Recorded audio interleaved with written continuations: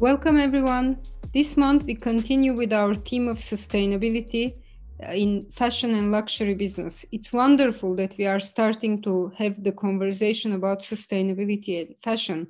You are no longer considered on the fringes if you are creating a sustainable fashion brand. So imagine just even about a decade ago, it would have been considered either unprofitable or not that exciting to have a sustainable business. Today, it's unthinkable not to consider sustainability as part of a fashion business.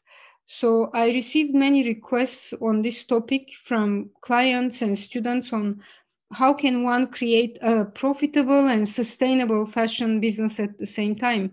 For me, there are three main key lessons.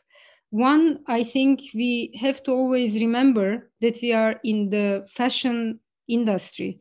So you have to focus on creating desirability for your consumer. No matter how sustainable your business is, your product needs to be desirable. It has to be something that has a unique style, your own individual stylistic DNA. So, for example, you may not have enough color availability and choice when it comes to sourcing sustainable material, but regardless of that, one of the most important elements in fashion is to create a desirable product that people will want to buy. The second one is to create and focus on your sustainable competitive advantage. So, when you create your brand, as we know, the industry is highly competitive. It may be easy for you to start a brand because it's actually very easy to get into the industry. It has very low barriers of entry. But let's say once other players notice that you are a newcomer and you are doing well, you may have imitators. So you shouldn't be easy to copy. You need to identify resources and capabilities that are unique to you, rare and difficult for others to emulate. So think what these capabilities could be.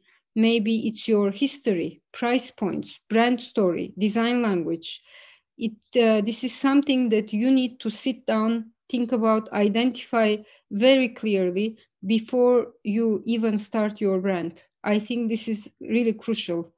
The third one is your supply chain, supply and manufacturers, because with sustainability, 60 to 75% of it relates to your suppliers and manufacturers. And I think you need to do your homework.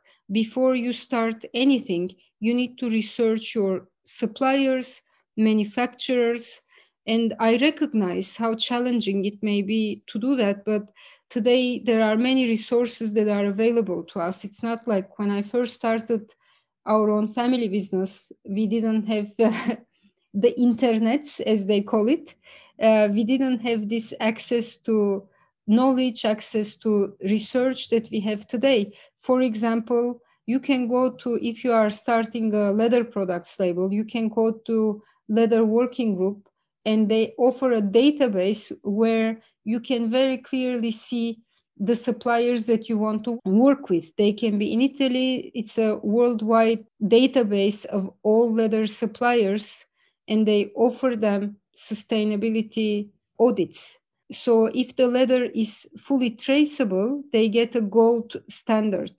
So these are some of the ways, just a very small example, how you can start your own research for your suppliers and manufacturers.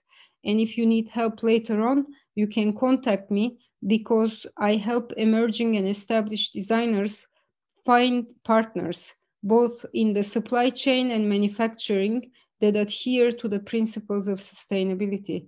I spent 20 years working with them, researching them, and they are highly reliable. So these are the three main steps I would say that you have to consider before starting a sustainable fashion brand. I hope it's helpful to you. Join us for next week's podcast.